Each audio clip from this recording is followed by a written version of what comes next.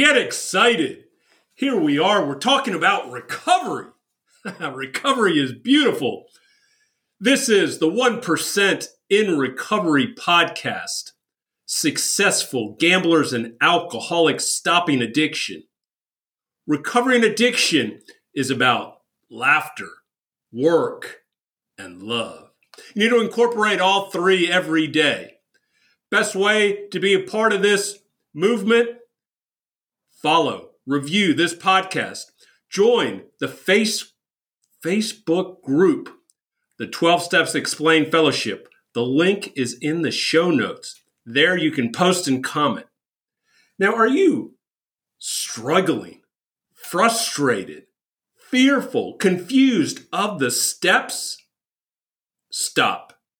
There is a solution. The 90-day 12 Steps Road to Freedom. That includes the online video course, the 12 Steps Explained. I, Hugo V., rewrote the 12 Steps of Recovery so they are simplified and digestible, unique and creative. This way, you can actually work a step a week and be done with all 12 steps in 90 days. Saves you time, saves you money. That is 3 questions to each step. That also includes recovery coaching.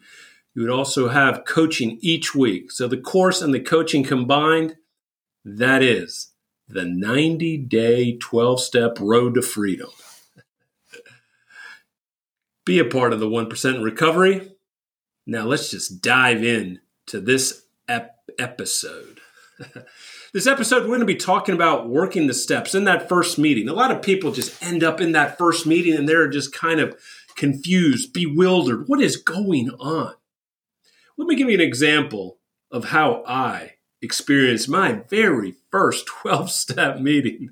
I'm going to share all the highs and the lows of recovery.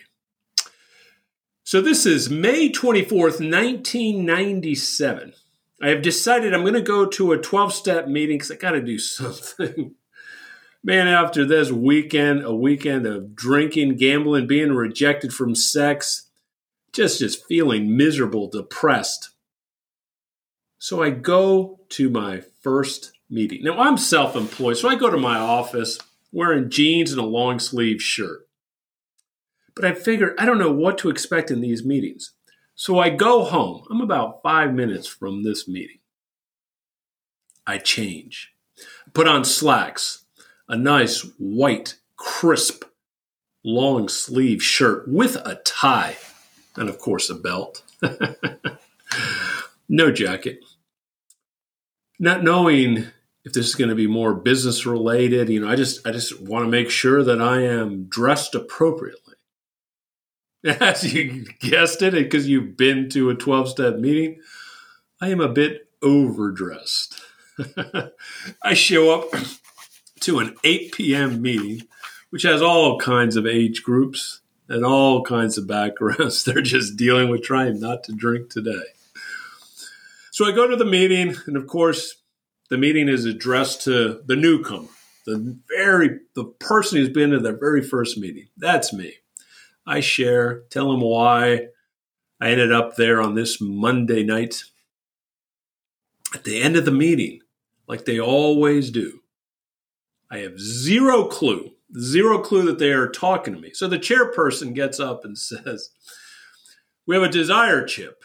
A desire chip is an outward commitment, an outward sign of an inward commitment to stop drinking for today.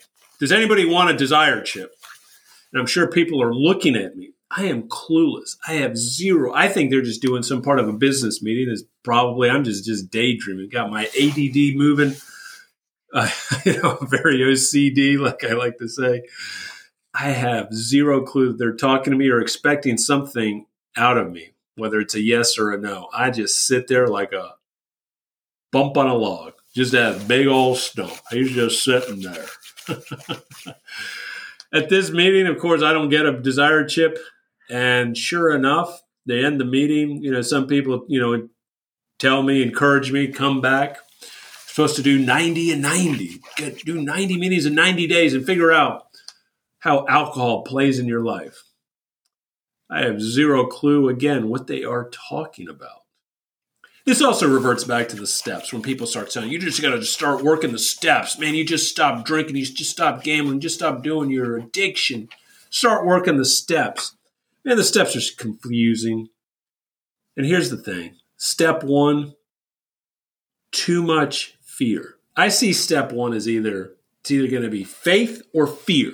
Faith or fear. And if you approach step one with a faith-based mind, and when I mean faith-based mind, that means do you truly have faith in yourself? Now put a pause in this because I'm going to come right back to this. I'm going to go back to that very first meeting when kind of confused. So I don't get a desired chip, but I do show up the next day to a meeting. I end up doing 54 meetings in 60 days. Get as much knowledge. Like I'm still gambling. All I did was stop drinking. I'm still full of myself. I'm still lying. I'm still doing stories. I'm still escaping into my addiction. I'm still depressed. I'm feeling miserable. I just was trying to just not drink and get alcohol out of my system, which was a good idea. I needed to have the alcohol out of my body. I needed to detox my brain, detox my body. Even though I was a dry drunk, I continued to be a dry drunk for 3 years. But the important thing is I had no more alcohol. And I just started to learn a few things by going to meetings, getting comfortable, understanding how things worked. Now let's go back to step one. Everybody keeps saying, just work step one. People don't realize is that you cannot work step one unless you understand anything about psychology. We already are receiving 80% of the messages from media, from commercials, just from social media, even just from our own families and work environments. 80% of them are going to be negative. Only 20% are going to be positive. And so when you walk in and then everyone keeps just hammering into you, like, you just got to admit you are powerless over alcohol, powerless over gambling. First reaction is going to be, I'm going to recoil. I can't do this. This is just not really me. And they wonder why people struggle with step one. Now, look, I understand what the meaning behind the admission of being powerless over alcohol, powerless over gambling. But what also needs to be shown is that you are finally going to be able to have power over your emotions. Because in essence, I was a slave to the bet, slave to the drink, slave to the escape. When I had zero understanding and zero clue was what I was feeling and what did I need to do to regain that power over my emotional self, to gain emotional intelligence.